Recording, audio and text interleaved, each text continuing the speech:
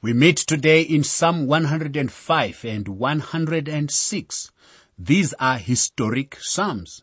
Psalm 105 is a hymn to God in history, actually from Abraham to Moses. One of two historical psalms, including 78. This psalm stresses the history of Israel for its didactic value in the psalmist's own day. It could also be classified as a hymn of praise, since it includes the characteristic threefold content: a call to praise, a cause for praise, and a conclusion. The call to praise is unmistakable, with its 11 imperatives directed towards God's people. Give thanks, call upon, make known, sing, talk, and so on. Those imperatives are clear. The cause for praise constitutes a brief historical survey of what the Lord did for Israel in the past. He made an unconditional covenant with Abraham and reaffirmed it to Isaac and Jacob. He protected Joseph and used him to sustain his people. He delivered his people from Egypt. He provided for them in the wilderness. In light of such a faithful, promise-keeping God, the psalmist concludes with a summary of God's blessings, which is the Abrahamic covenant, the Exodus, and the conquest. And then there is an appropriate call to praise in the concluding verses of this psalm. Let me again say, verses 1 to verse 11 of this psalm are found in substantial parallel in 1 Chronicles chapter 16 verse 8 to verse 22, a passage attributed to David. It therefore seems logical to assign the entire psalm to David. Verses 8 to 11 constitute one of the most forceful statements in the Bible regarding the promises of the land given to Abraham. The Abrahamic covenant was actually irrevocable and everlasting. It was an unconditional covenant. I am confident this psalm tells about the time David brought the tabernacle into Jerusalem. This psalm is a recitation of Israel's history. Now here is Psalm 105 verse 1 to verse 5. Oh, give thanks to the Lord. Call upon his name. Make known his deeds among the peoples. Sing to him. Sing psalms to him. Talk of all his wondrous works. Glory in his holy name. Let the hearts of those rejoice who seek the Lord. Seek the Lord and his strength. Seek his face evermore. Remember his marvelous works which he has done, his wonders and the judgments of his mouth. Now, this is a wonderful praise, but it is also an invitation for us to make known the works and the deeds of God. I would like to ask a few questions, my friend. What sort of reputation does God have among your friends, among your co-workers and your neighbors?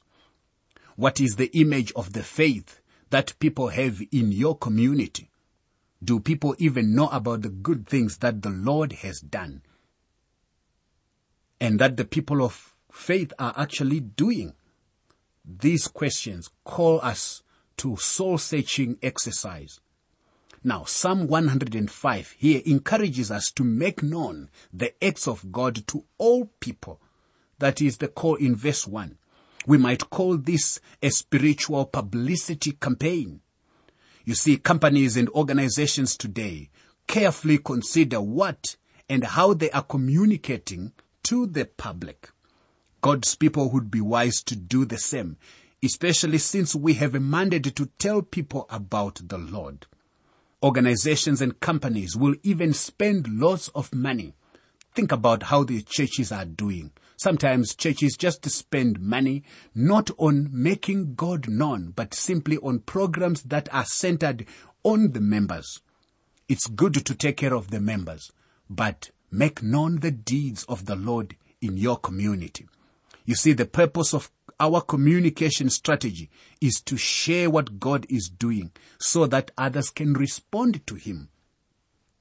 Now, what might this kind of publicity effort look like? Psalm 105 gives us some guidelines when we make the deeds of God known. First of all, we can make his deeds known through music. You see, in verse 2, the psalmist encourages singing to the Lord. Music is a powerful tool of communication, and music that celebrates the Lord can have a positive impact on others.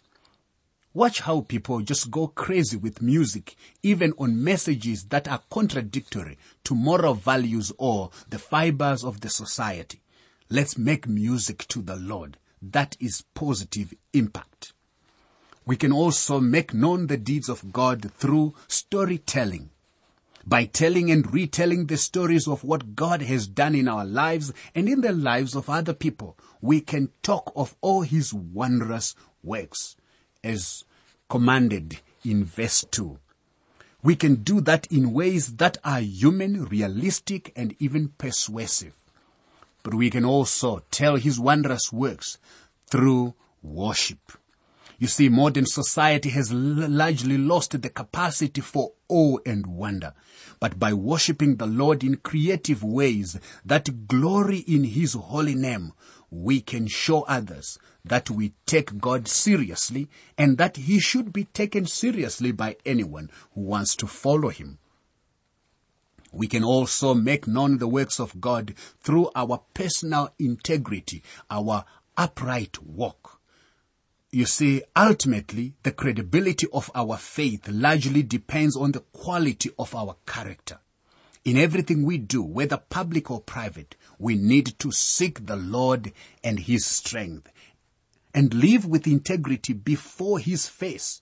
Others will see it too, and they will know the wondrous works of God. But we can also tell through history. Are you aware of what God has done since the 1st century AD? Isn't it true that Christ Jesus is the one who has divided history into two? We have BC and AD. You see, through history, we can tell the wondrous works of God. One of the most powerful ways to talk about God is his marvelous works. You see, is to help people understand what he has been doing for the last 2,000 years. History, after all, is his story. History, after all, is his story. We can tell the wondrous works of God through the Bible. Scripture tells us about the wonders or the miracles of God and the judgments or moral standards and principles of God. As we interact with others on the job or in the community, we can remind people of what the Bible says about day-to-day situations. Don't be surprised if someone replies, "I don't know the Bible says that." Well, more and more people are actually getting unaware of what the Bible actually says. That's why we need a spiritual publicity campaign. That's why we need that deliberate move to make known the deeds of God. Here the psalmist tells of the works of God by even going back into history and beginning with the descendants of Abraham and the covenant that God made with Abraham, Isaac, and Jacob. Then he follows them through Joseph down into the land of Egypt.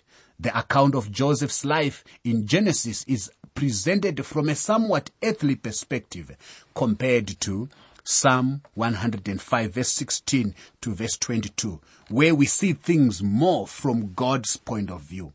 The psalmist shows that Joseph was strategically placed by God in Egypt to warn of a famine. Even Joseph's prison experience is interpreted through the lens of God's purpose. So we can tell the marvelous deeds of God as they are evidenced through history. Psalm 105 verse 23 says, Israel also came into Egypt, and Jacob dwelt in the land of Ham. Then when his people were oppressed by the Egyptians, we read verse 26 to 27 saying, he sent Moses his servant and Aaron whom he had chosen. They performed his signs among them and wonders in the land of Ham. Now here is an interesting comment. Verse 38 of Psalm 105. Egypt was glad when they departed, for the fear of them had fallen upon them. You see, Egypt was glad when they departed. They certainly were. They were glad to get Israel out of their hair after those plagues. Then God brought his people into the land. Now the psalmist recites Israel's history as something to sing praise about. My friend, there is something wrong with you if you cannot look back through your life and find something to thank God for. You see, as the final verse of this psalm says, praise the Lord. Listen to Psalm 105 verse 45. That they might observe his statutes and keep his laws. Praise the Lord. You see, the Lord made an everlasting covenant with the patriarchs and their descendants, the people of Israel. This covenant was an agreement whereby God committed himself to giving them the land of Canaan and blessing them with his presence in exchange for their unwavering obedience to the law. That is wonderful. Because they saw what God did, they could say, praise the Lord. Can you say, praise the Lord for what he has been doing in your life, even when you look into the history of your life? I move on now to Psalm 106. Psalm 106 is another historic psalm, and a long one, by the way. It ends the number section of the books of Psalms. Though God was faithful to Israel as seen in Psalm 105, Israel was sinful and disobedient towards the Lord. Thus, this psalm is a companion of Psalm 105 and one of confession. And this particular psalm finds parallel in Nehemiah chapter 9, Isaiah 63, and Ezekiel chapter 20. This psalm is one of national lament, though it might also be classified as a historical psalm together with Psalm 78 and 105. Like Psalm 105, it traces the history of Israel, but for a different purpose. In Psalm 105, the emphasis was on God's grace and faithfulness. In this psalm, it is on the people's faithlessness and the Lord's justice. Verse 47 has been interpreted to imply that the setting of this psalm was the Babylonian captivity. This is not necessarily true. However, because of the reference is quite general, there were many periods when Israel were oppressed by the heathens. Now, the psalm may be divided into three key sections. First, there is a call to praise in verse 1 to verse 5. Second, a confession of Israel's past sins, verse 6 to verse 48, which take up the bulk of the psalm. In this part, after an introductory and identification of present-day sins with the past, the psalmist traces a history of rebellion and unbelief on the part of God's people. These occasions of disbelief included the story in Exodus, the wanderings in the wilderness, the events of Kadesh Barnea, and even the encampment at Shittim, and then the occurrences within the promised land itself. Finally, the psalmist concludes with a twofold petition. His petition is, save us, gather us, with a twofold purpose to give thanks and to triumph. You see, this last psalm in the fourth book of the Psalms ends with the now familiar doxology. Here is how the psalm begins. Praise the Lord, or give thanks to the Lord, for he is good, for his mercy endures forever. This psalm also speaks about the confession of sin.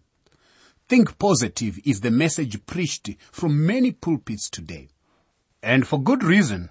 The message of salvation in Christ is good, positive news in a world that sometimes seems more and more depressing day by day. However, before we can fully embrace the good news about God's Son, we must first of all accept the bad news about our own sin. Psalm 106 is the flip side of Psalm 105. Both recall Israel's history, but whereas Psalm 105 is an enthusiastic celebration of the Lord's faithfulness, Psalm 106 focuses on the continuing unfaithfulness of his people. Still, the peace is not without hope. The Lord remains committed to mercy.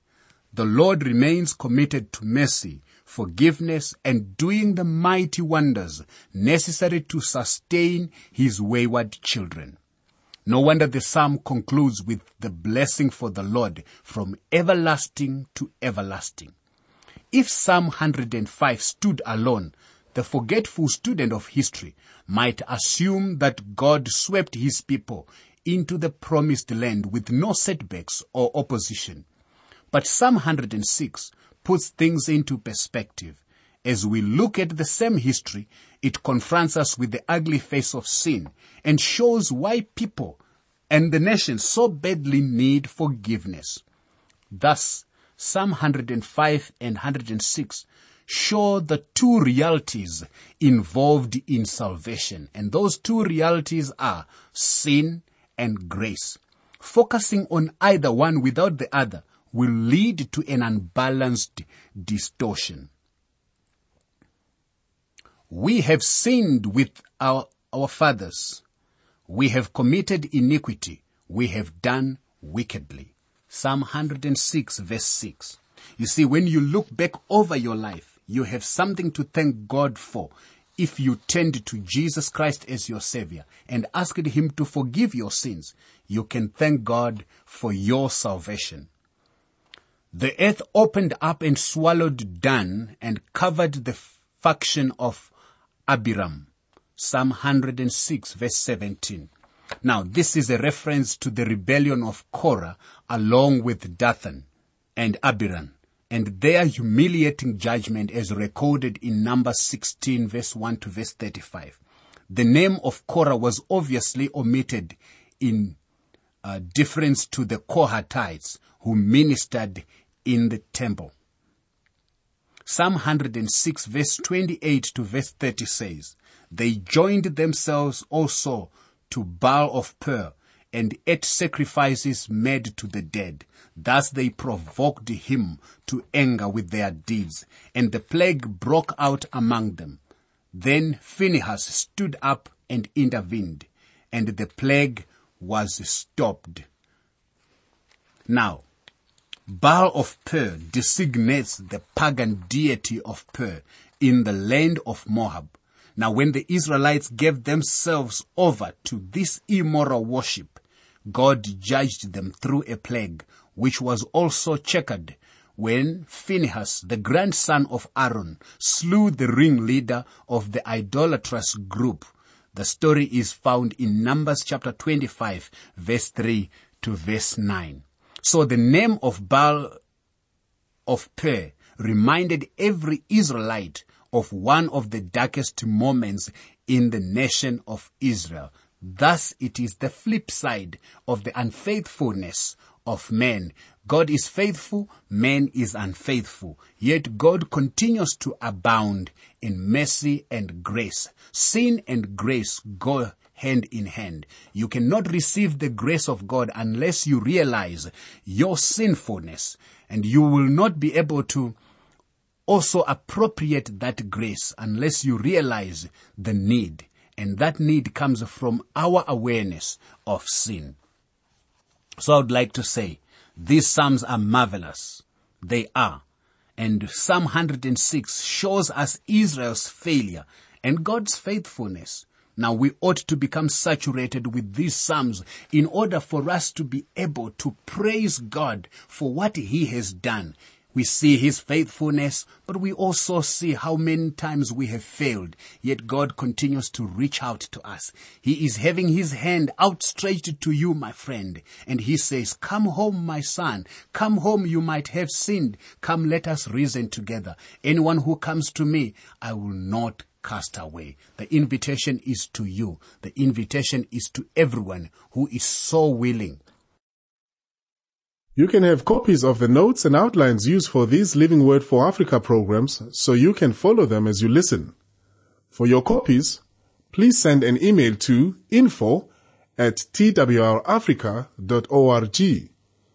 Please say which book of the Bible you want them for, and be sure to include your name and contact information. Let me repeat that email address for you. info@twrafrica.org.